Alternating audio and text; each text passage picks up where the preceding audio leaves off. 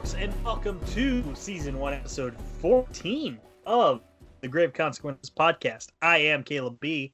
Follow me on Twitter there. Follow the show on Twitter at GC_cast. Follow Social Suplex at Social Suplex. Subscribe to the Social Suplex Podcast Network wherever you download your podcast.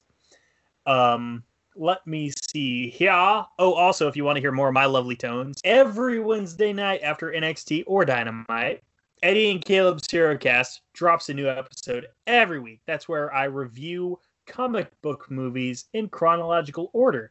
I believe this week we have got, it's either Tank Girl or Batman Forever coming out. I believe it's the Batman Forever episode, actually. But anyway, all things considered, I just remember we're like 3 weeks ahead, so that's way off. Either way, whatever. Listen to whatever episode's out the week this episode drops. Anyway, folks, that's enough from me. Greg, today we're reviewing the episode entitled A Shot of El Patron. That's quite the clever title, wouldn't you agree? It's pretty clever, and he plays a significant role on this episode. I think you could say that. Mm-hmm. Oh, absolutely. Yeah. Absolutely. So, speaking of, the first thing we see is El Jefe and El Patron conversing in their office. I'm going to be completely transparent. I didn't take a lot of notes down from this. Nothing really stuck out to me. Did anything stick out to you in this back and forth between Jefe and Patron?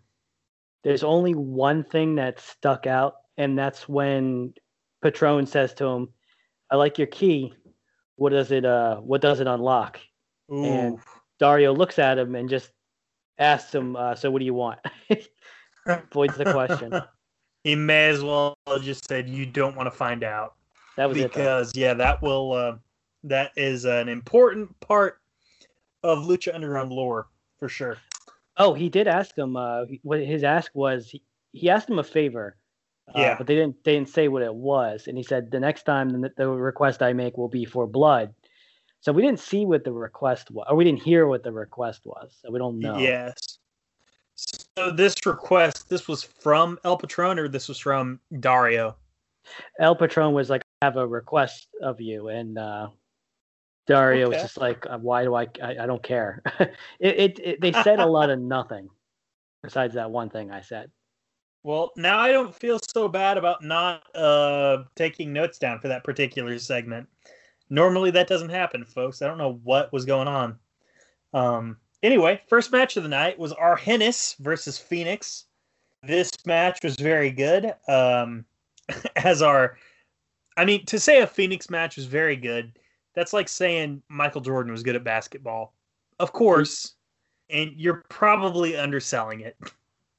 Yeah, and you're normally going to spend your time better pointing out the bad matches. I've never seen one from Phoenix. Mm-hmm.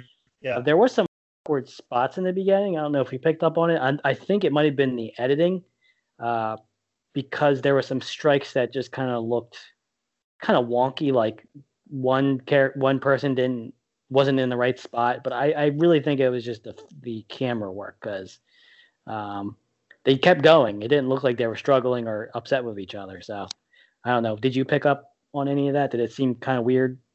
No, because I was mostly focused on the story, if I can completely confess. It is worth pointing out, just another aside, Argenis wrestled a match and he hit the brown eye kick again. Yeah, it's becoming a staple of his. I never remembered that. I guess maybe it goes away. Yeah. So eventually Katrina comes down the steps by herself, this being a week after she kissed Phoenix right square on the lips, and she was watching, oh my God, Vamp and Stryker during this. Actually, okay, Stryker, his commentary was kind of cringe, but like Vampiro was like kind of like, dirty joke telling uncle kind of charm. Does that make sense to you? It would be like if you went on Instagram and you read the comments on Thirst Traps. Yes. And you read what the guys were saying. Like on a Carly Perez post, for example. Yes, like any of my comments under any of her pictures. Yes, that would be accurate. But Yep. there was two cool moves in this match. Yeah. There w- our Phoenix does a leapfrog over Arhennis, and as he's Mhm. passing over him, Arhennis hooks his arms back around his legs, and he turned it into a gory bomb. Yes. And it's Oof. like that. It looked like if that were like if wrestling were real, that would be more damaging, I think, than a regular gory bomb because of the momentum Phoenix had and the height, and it would take less effort from Arhennis because he's doing is hooking his arms around the back of his leg. He didn't have to lift him up. He basically got, a big power bomb off of doing nothing, or a pancake, I guess technically. Yeah. And Yeah. then later, Arhennis does a one-handed driver, like a one-winged angel with one hand, where he picked him up off the turnbuckle with just one hand and did a Yeah. driver. The one thing I'm finding out is like Arhennis, brown eye kick aside, he is like one of the unsung heroes of this season so far. Dude, I don't know how he didn't get pushed because this was a match to highlight Phoenix, but I didn't take Yeah. any notes on what Phoenix was doing, even though Phoenix was doing awesome shit. I Yeah. was like, Arhennis was doing stuff where I'm like, either it was really technically cool, like I'm like, wow, Mhm. that makes a lot of sense in the fight, that's amazing, or it was just a fucking one-wing driver. Yeah. Well, to be fair, I believe Arhennis later on in the show, not to give away any major spoilers, because I'm not putting a name out there, but I believe he does take up another mask later on in the series as another character. Oh, I didn't know that. I believe so. I could be mistaken, but I do believe so. Oh, by the way, when the action was hot and heavy, lots of back and forth, Katrina at one point did look a little bit very interested, as it were. Matt Stryker points this out and he says, at the risk of sounding like a pervert, Katrina looks turned on by this action. That was the cringe. But then Vamp's follow up, and normally Vamp one up Stryker, and I'm just cringing even harder. But what Vamp said made me chuckle. He said, "The risk of admitting I'm a pervert, I am turned on by this action." Well, I mean, it's cringe, but it's also like not really the best Well, way to again, tell the story of it's what's just one of happening. those. I agree. I see where you're coming from an analytical standpoint. Yeah. But it's just one of those the Vampiro line. It's one of those like funny uncle telling a dirty joke and that sort of thing. That's why it got a chuckle out of me. Yeah, and he's supposed to be the bad guy, play by or color commentator, or Color. whatever. I never remember which one's which, but it's more cringe when Matt does it because Matt's supposed to be like the goody two shoes, and Yeah. I don't know, it's kind of it's like the guy from remember the Instagram guy, Tom Phillips was his name. Oh yeah, Facebook Tom. Yeah, it's like greeting his kinks. It's like you don't want to. Yeah, no, But exactly. but it just was a terrible way to kind of convey that she's interested in Phoenix, and kind I of made it seem like agree. it was just about sex, and it's not. It's I mean, not. I think No, it's a battle for the soul. it's. I'm not gonna say it's love, because she's evil, but Yeah. but I will say that it's that's kind of like undercutting what's happening right here. The story they're trying to tell is like, is she crushing on him, like not just thirsting for Yeah. him, but like you know Yeah. at least I think that's what they want to say. Yeah, and it's worth pointing out, the main difference between play-by-play and color, and I think you may know, some people don't, but play-by-play basically just gives you the action, and color commentary, they give you more details. They add more color to the story. Basically, like if we were the way our podcast works, you're the play-by-play guy, and I think I'm the color, to be honest with you, but because you noticed more, you've noticed more of the athletics than I have, to be completely transparent here. Wouldn't that make me the color guy though? No, Oh, I believe that would make you the play-by-play guy because you're calling the play-by-play action, whereas I've more honed in on the story myself. And okay. that's not to say you ignore story. You certainly don't. You do a good job here. I just think that's kind of how we mesh. Yeah, we mix and match. Yeah, it's funny, man. Doing this 14 episodes in, man. I feel like we're getting a groove. We're not talking over each other as much as we used to, man. No, I think the only next step is better equipment. Yes. Or at least me. That is. Yeah, I come across pretty meek, I think. I could use a better headset, but my mic is good. Yeah, we'll figure it out. I'm not I'm the editor and I'm not a media guy. Well, that's the thing. You're not a media guy, but you're more inclined to edit than I am, for sure. Like, I have no inclination on editing. Oh, by the way, this is all staying in the show. Oh yeah, we'll keep it. I mean, we only cut out the stuff that's like really egregious and like controversial. Exactly. But and yeah, dead air. Phoenix. Like when we spoiled someone's match at the last show of season 1. Yeah, stuff like that, or if like some of our friends on the other shows actually know people in the business. Yeah. So because we're not really trying to get like the big what's the word, like the big scoops. We don't really. Yeah. Our show doesn't really need that. So no, and we're a retro some of the show. Yeah, and some of the people like we're fans of, so we're not gonna fuck up there, especially if they work in WWE. Mm-hmm. We're not gonna spill the beans on them about, because if they think something and it goes against what corporate feels over there, yeah, we're not gonna fuck people over. Because especially there's a few guys there's a few guys that a few of the guys know that I like a lot, and I will never fuck their shit up, even if it was like a bombshell. I don't give a shit. Yeah. We're not gonna get like we're not gonna be like superstars. No Brad Shepard work over here. Although we could just make up shit if you wanted. I mean, we could go. Yeah, we could do some dirt sheet shit. Yeah, full blown Brad Shepard just making shit up. Phoenix won. What exactly did he win off of, man? I can't remember. Was it a power bomb? Phoenix Driver. Duh. Man, see, you're the play-by-play guy. You pay attention to this stuff. I didn't even see it. Vampiro just said it. I was in a funk yesterday for some reason. I can't figure that out. But anyway, Katrina, after Phoenix leaves the ring, Katrina gives Arhenis the lick of death. So that was hot. I was at half chub. No, I'm just kidding. The very next thing we see is a vignette featuring Mil Muertes and Katrina. And Katrina is basically berating Mil Muertes. And when this was going on, I was like, does she like not realize like Mil Muertes could fuck her shit up so hard?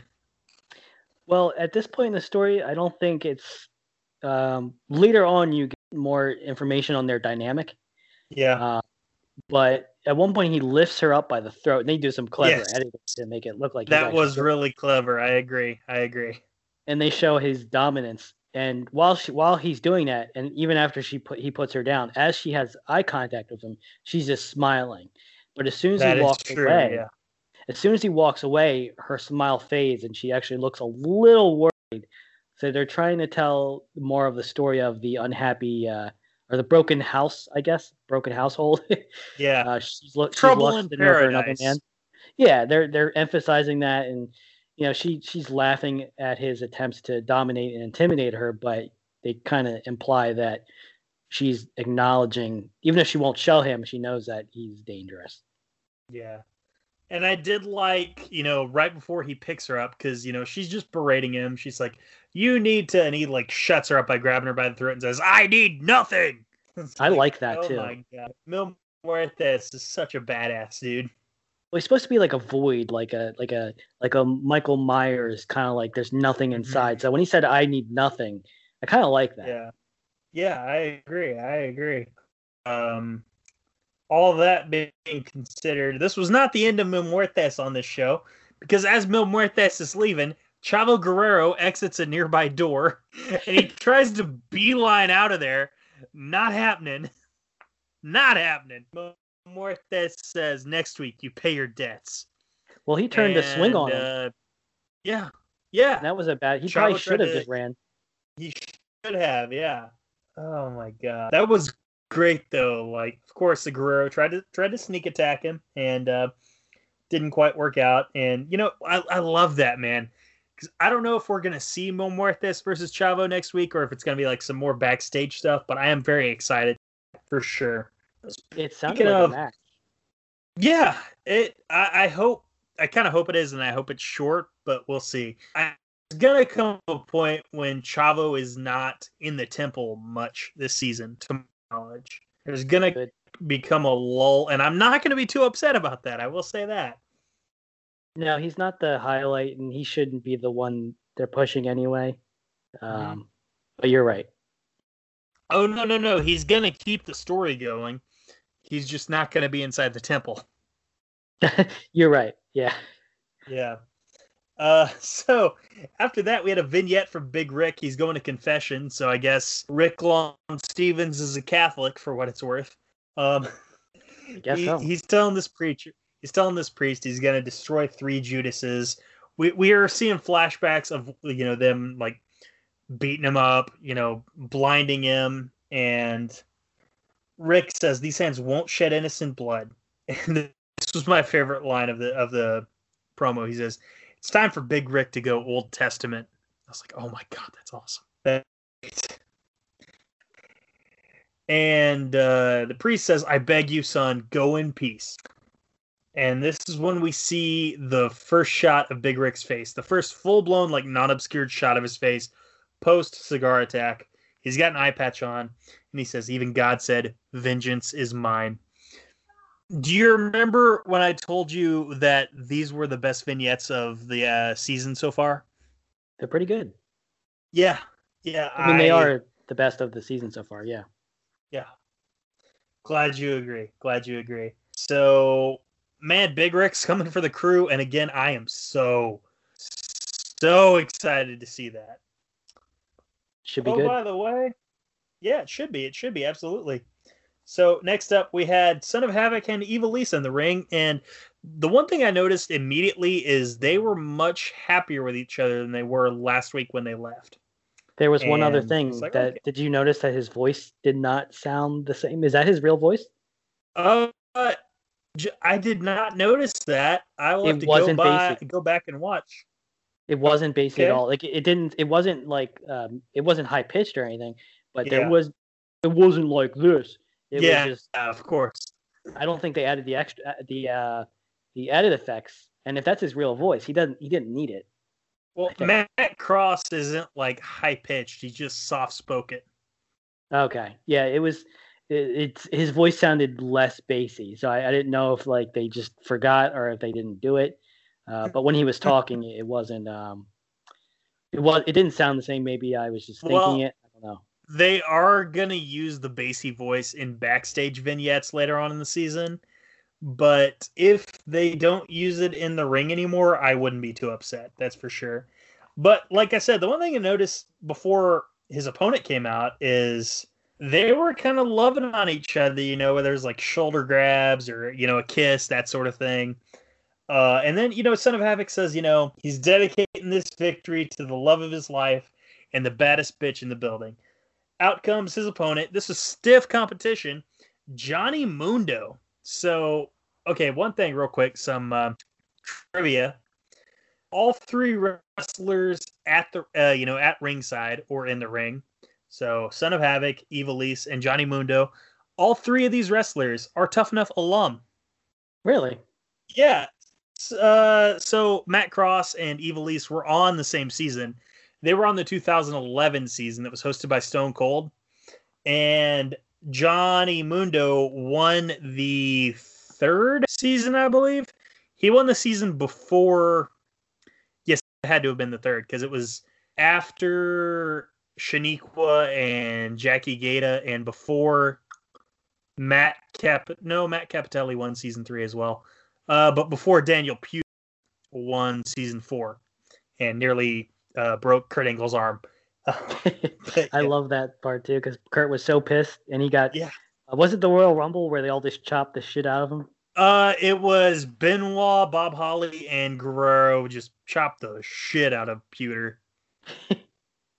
Was Pewter a dick or was that just a misunderstanding? I never really understood that. I think it was just a misunderstanding. Like I think they told pewter to shoot, and he shot, and things happened. Yeah, I kind of felt bad for him because it felt like, you tell someone to go in there, and then a wrestler. And Kurt Angle, I love Kurt Angle. He's probably my favorite wrestler, and I understand why he's angry about it because that guy showed up by a rookie, yeah, and he's right. The rookie shouldn't do that, but someone gave the rookie directions, and the rookie followed directions. Yeah. So he was damned either way, but he shot and he won, and it's one of those things where a wrestler gets upset because the other guy that can fight wins. Yeah. And it kind of just reminded me of Jericho and Goldberg, where it's like, well, I mean, in a real fight, sorry. Is Jericho even trained in any discipline? Like, I mean, I think to my knowledge, all he did was like grab a face lock, if I'm not mistaken. It was a face lock or headlock, but wrestling moves are based on real grappling and submissions, and the Hearts really know.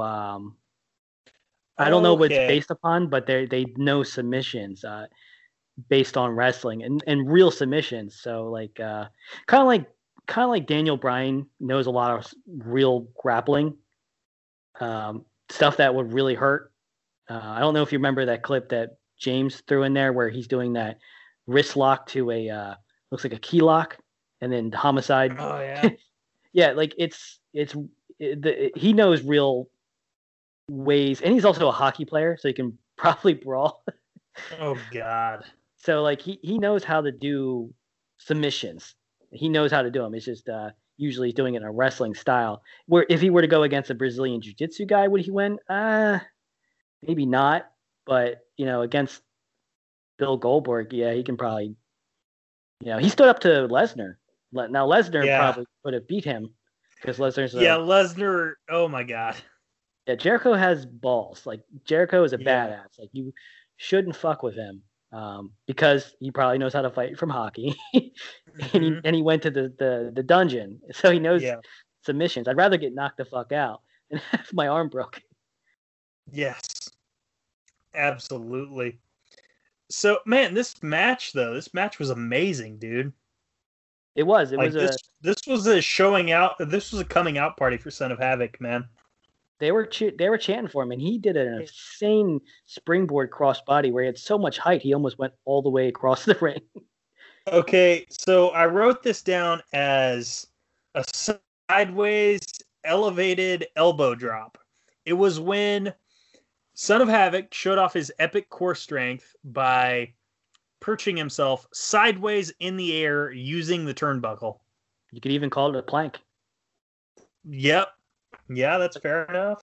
And that's core strength. It was because he was on the outside of the ring, holding himself up completely horizontal. Yeah, completely horizontal for a good couple seconds, and then he did drop a perfect elbow. Mm-hmm.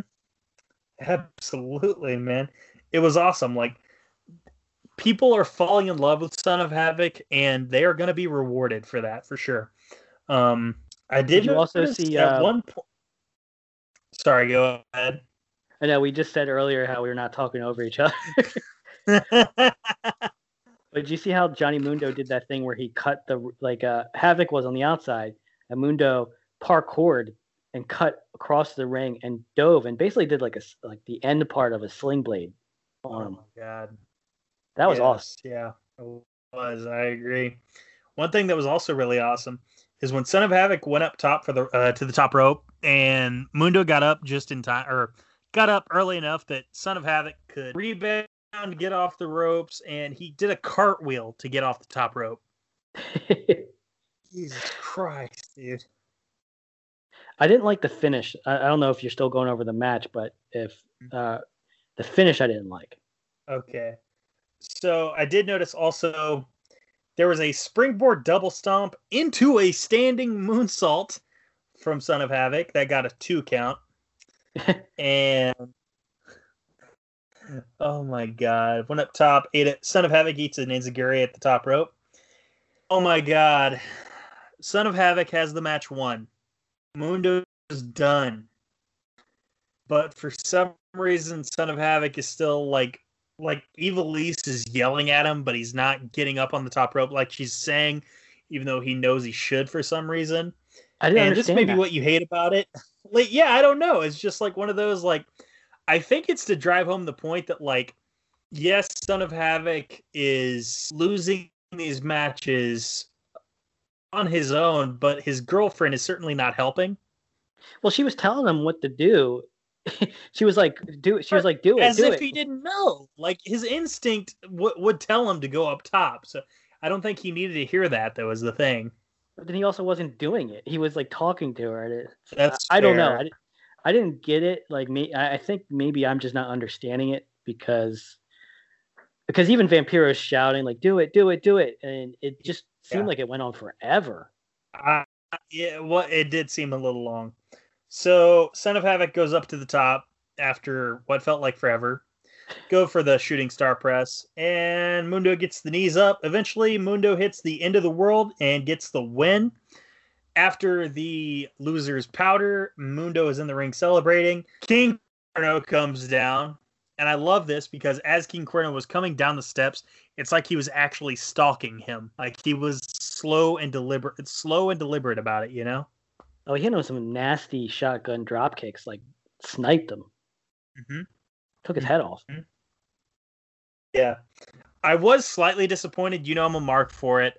King Cuerno did not hit Thrill of the Hunt on the seal. He was just off the seal this week, so that's slightly disappointing. But still, you know, we've got this feud going strong so far, and I'm ready to see where it goes, man. Me too, because I don't remember it. Oh well, they have a gimmick match in the future that I believe you will love. I will leave it at that. I'll tell you off the air what it was. Fair enough. All right. Next up, Ricky Mandel versus Pentagon Jr. So at the start of this match, Vampiro did a Ricky Martel, oh no, Ricky Mandel joke. Did you notice that? Yeah, that went on for a little bit, and I kind of chuckled Oh, because I like stupid dad jokes like that. yeah, yeah.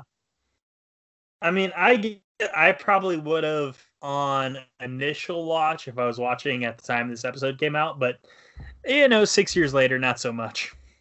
Yeah, it was not cringy like the other line that Stryker said. So I guess I just gave it leeway. Yeah. So really, not a lot to report from this match. I mean, chops that hurt like hell, double stomps that hurt like hell. Ricky Mandel gets a hope spot in with a head scissors and a drop kick. What kills the hope spot is when he goes up top because Pentagon was not nearly damaged enough for Mandel to get plenty of time to go up top. From there, it was all Penta. He hit a sling blade and then another double stomp. He locks him in the Kimura, I believe, for the verbal submission. I always love a verbal submission. You know, I'm a real mark for that stuff. Yeah, in the last episode, I asked, because I didn't remember him actually ever getting actual submissions off of it. Yeah. And this was number 2. And, It's you know, two in a row, yeah. Yeah, he gets the arm trap of the leg, and I guess it's technically a Kimura. I don't really know what you would call it. Maybe just an arm bar. I don't know. Yeah, it's some kind of arm bar, arm breaker. I mean, there's probably some technical term. I'm not trained in ground grappling, so I don't really know exactly what it would be, but Yeah. an arm bar, I guess, seems fine. That's what it's doing. It's bending the same way. So the victory wasn't enough because, again, not only does Pentagon work to win, he works to hurt people. Again, I love that they're. Go ahead. No, I was gonna say they're.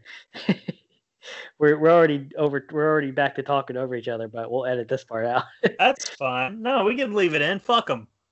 Fair enough. That actually makes it easier for me. But when he lifts him up after he goes through the pin and he lifts his head up, Vampiro says, "That's not dirty. That's evil." And it made sense to me because when you do something dirty, it's to like get a steal a win or to hurry up and roll someone up or hit them with a low blow so you can steal the win. But when it's evil is when you're trying to like hurt them. You have nothing to gain by letting him up from this pin. Besides being sadistic or even sending a message like "I am better than you," like he was there to do. He had bad intentions. Say that. Yeah, he absolutely did because the victory wasn't enough. He has the arm breaker locked in, and then he breaks the arm from the elbow. Oh my god. The crowd loved it too. Like the crowd is really falling in love with Penta because the He's crowd over. chants Cero Miedo, as it were. He's totally over. The fans love him. I don't know if they expected it to blow up as much as it did, but he is over. Yeah. Well, yeah. There comes a point when they realize just how over it is, so much so that they have to do a certain something with his gimmick to. Yeah, I'll explain off the air. You already know what I'm referring to, but oh well. Pentagon grabs the mic, says, "Another sacrifice for my master." So, did you see the camera this Maestro guy is? I did not. They do an awesome overhead shot of him him standing over or on his knees over the seal, looking up at the camera because they have the overhead camera in Lucha Underground, which is amazing. Yes. And they take a shot of him like praising the his master from that position right over the seal. It was badass. Mm-hmm. Absolutely, man. So the main event of the evening. This is the first time we've run into this, where the main event segment is not a match. That's kind of interesting. So out comes the debuting AAA heavyweight champion Alberto El Patron. My God, was he over in the temple? He came out pumped and he had energy. And aside from crazy, okay, what is crazy about how over the temple? Like, because you can tell when there's canned heat and when there isn't. And the crowd was legitimately very excited to see that guy. When these people come out to the ring, the live crowd isn't hearing any music. So they're only reacting off of what emotions the wrestler is giving them. And they were in love with Alberto here. Yeah, he was pumped. He came out, and at first I was kind of like, all right, whatever. But he was so pumped, and it came through in what he was saying, that besides one thing I think was technically not true, he didn't even speak any falsehoods. Like, he said a lot of true stuff, and he got the crowd pumped, even though like we got on them about being too much about WWE, and a lot of it was him like shitting on them for being there was a little bit of a Boys Up North vibe to his promo for sure. Oh, straight up. And he's right. In this, have we talked about what happened? I think you did last episode. You know why he was fired, right? Yeah, because some guy that worked behind the scenes said something racist. So they're real quick. They're at catering one day. Social media guy like has a dirty plate or something, and someone says, "Hey, clean that up, Cody." And it's not Cody Rhodes, just someone behind the scenes named Cody. He says, "Hey, clean that up, Cody." Cody says, "That's Del Rio's job," which, oh my God. And that's a stupid thing to say for multiple reasons. 2014. You can't say crap like that, dude. So Alberto wasn't here to hear this. When Alberto is told about it, he confronts Cody. Kind of gives him some breathing room, but he's like, "Hey, why'd you say that earlier?" And Cody just smirks at him. So Alberto slaps the guy. Well, Cody goes to corporate because, by God, can't have people slapping people.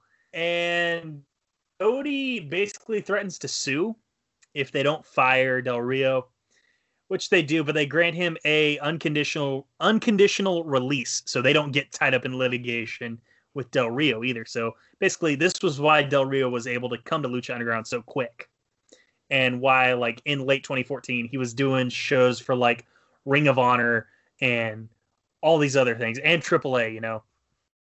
That's not much though. So they fired him, and then, like, I think a month later they fired the social media guy. So he didn't have much longer to stay there. Thank God, because none of this happens if he's not a racist piece of crap. No, and it's even if you know his Del Rio's history, like, he's not, and if you know his future, it's not a good idea to try to antagonize him, because he's got a temper. And isn't he a trained MMA fighter? Yeah, he doesn't have the best record, but if you get into the ring and you fight multiple times, you're a badass. But you can fight. Unless you're CM Punk, but yes. Yeah, unless you're CM Punk, he's the bottom. But he And from the future, like when I asked about him beating up the Ninja Turtle, Del Rio will fight you, and he's Yes, in the he right will. there. And frankly, like he got, if all they did was just take away the no compete clause, he got kind of screwed over that. I'd be angry too because he should have probably A been. little bit, a Yeah, little bit, but I mean, he came back like a year later.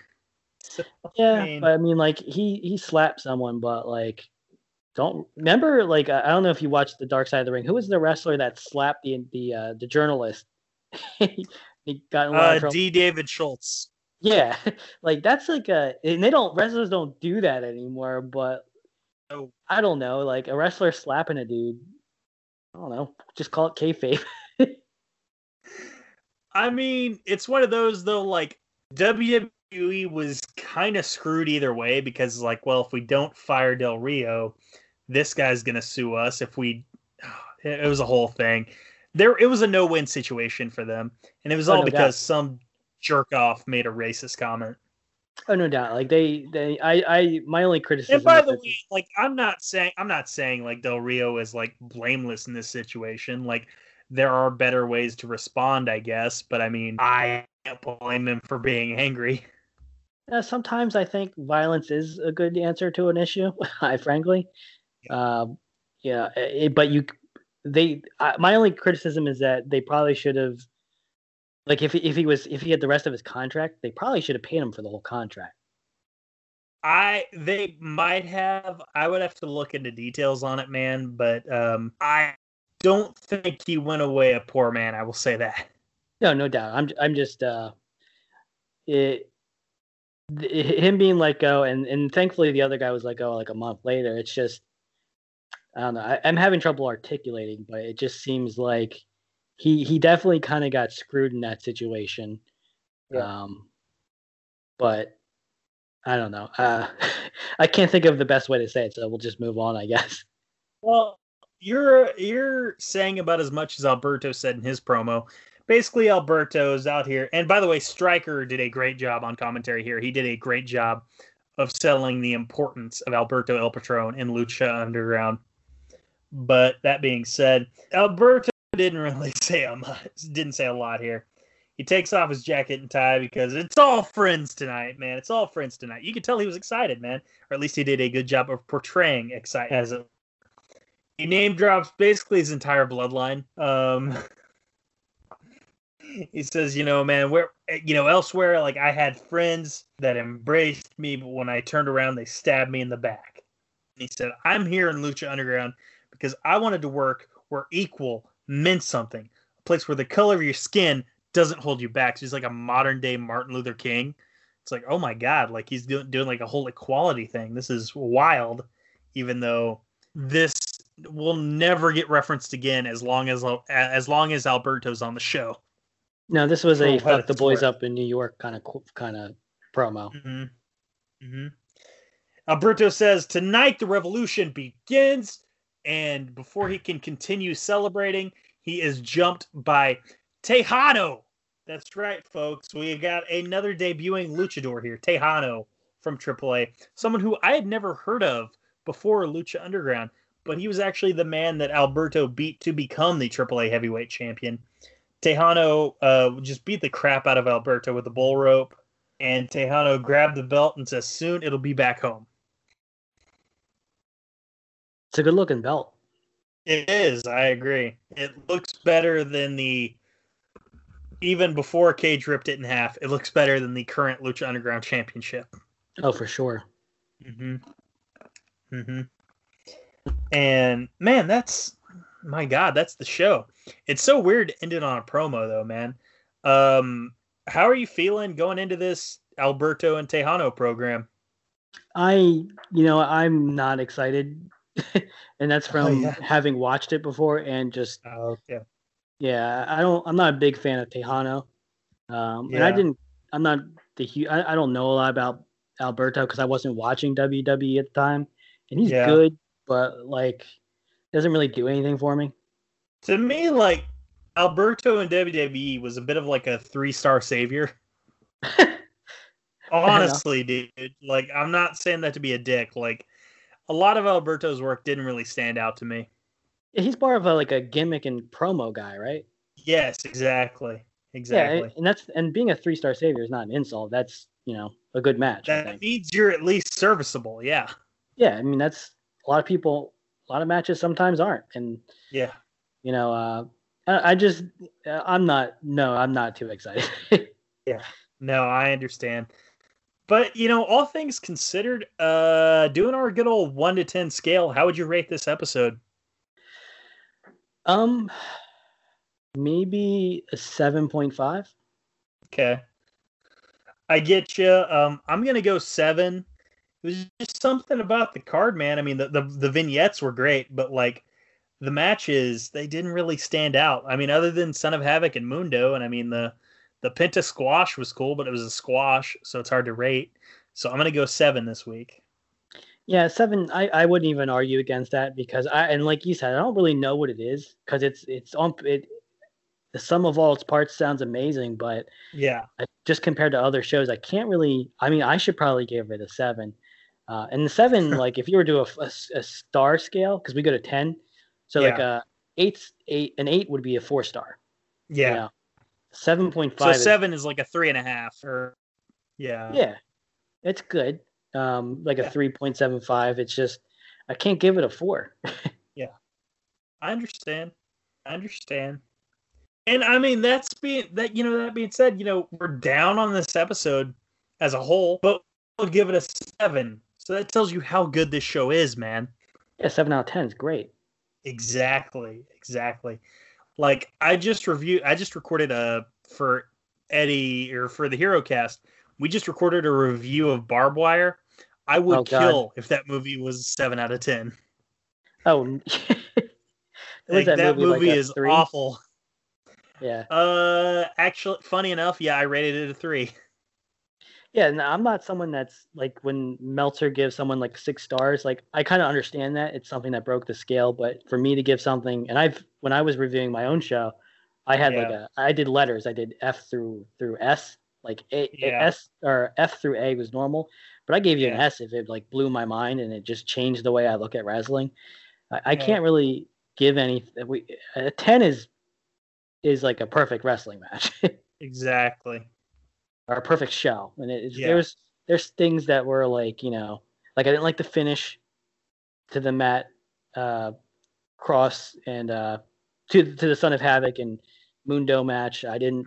I thought there was some jankiness in the early parts of the Phoenix match, Yeah. and I don't really care about Patron. Yeah. Even though it was a good promo, it's just like it did end on a promo, so I don't really care. Yeah. Like you've got to do something huge if you're gonna end the show with a promo. And this is no disrespect to Tejano, because I remember really liking him in season 2, Mhm. but Tejano's not that huge thing you end the show with.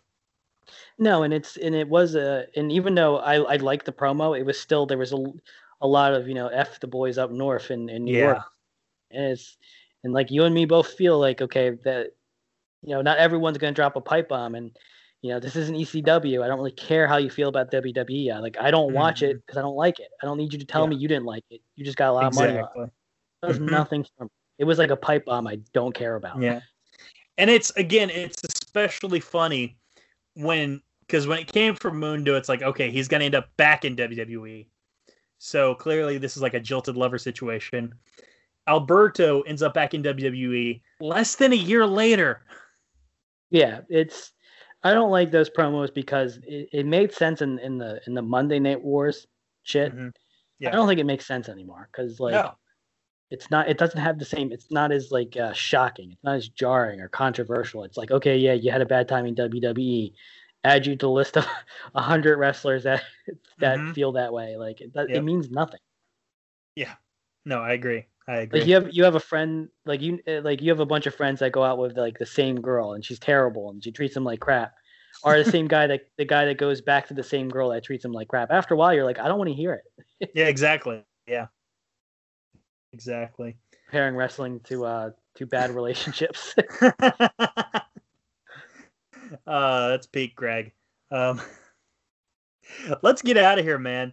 We've had a doozy of a day, if you will. And folks, we are going to get out of here. More than anything, I want you to remember that no matter who wins this quiz time 4-way that we've got lined up in the future, be it me, Jeremy, Josh, or Rance, it doesn't matter. What will always be true, what is a universal truth, is that this is the true ace of podcasts. Goodbye. Folks, we are not alone here on the Social Suplex Podcast Network. There are plenty of other great shows on here. None as great as ours, of course. But we have on this lineup a bevy of great shows, including 8-Bit Suplex, hosted by Sandy Gaviria and Josh McLaughlin, even though he hates me for some reason. We also have All Things Elite, hosted by Austin S. and my boy, my fellow Okie, Floyd Johnson Jr. Again, that's All Things Elite. That covers AEW, and it does it in a damn good way. We got Get in the Ring, DJ Cooks, great host. Also, he hosts a show called The Great Match Generator, and I believe once or twice you've been on that show, if I'm not mistaken, right, Greg? I was on the first one. We've also got Grown Men Watch This Shit. Again, that's James Vanderbeek and Chris Bryan. Two great guys, in my opinion. Another show, New Japan Centric, Keeping It Strong Style, hosted by Jeremy Donovan and the young boy Josh Smith. A couple of great guys, in my opinion. Loads of great people on this network, if you notice the theme.